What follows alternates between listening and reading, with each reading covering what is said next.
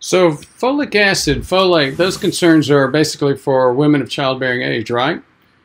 Well, yes, it is important for women of childbearing age. So why is it important for viewers of this channel? Well, what most people don't know is that middle age and especially older, 65 and above, we tend to lose a thing called intrinsic factor in our gastrointestinal tract, making it more difficult for us to absorb the B vitamins. In addition, alcohol interferes with absorption.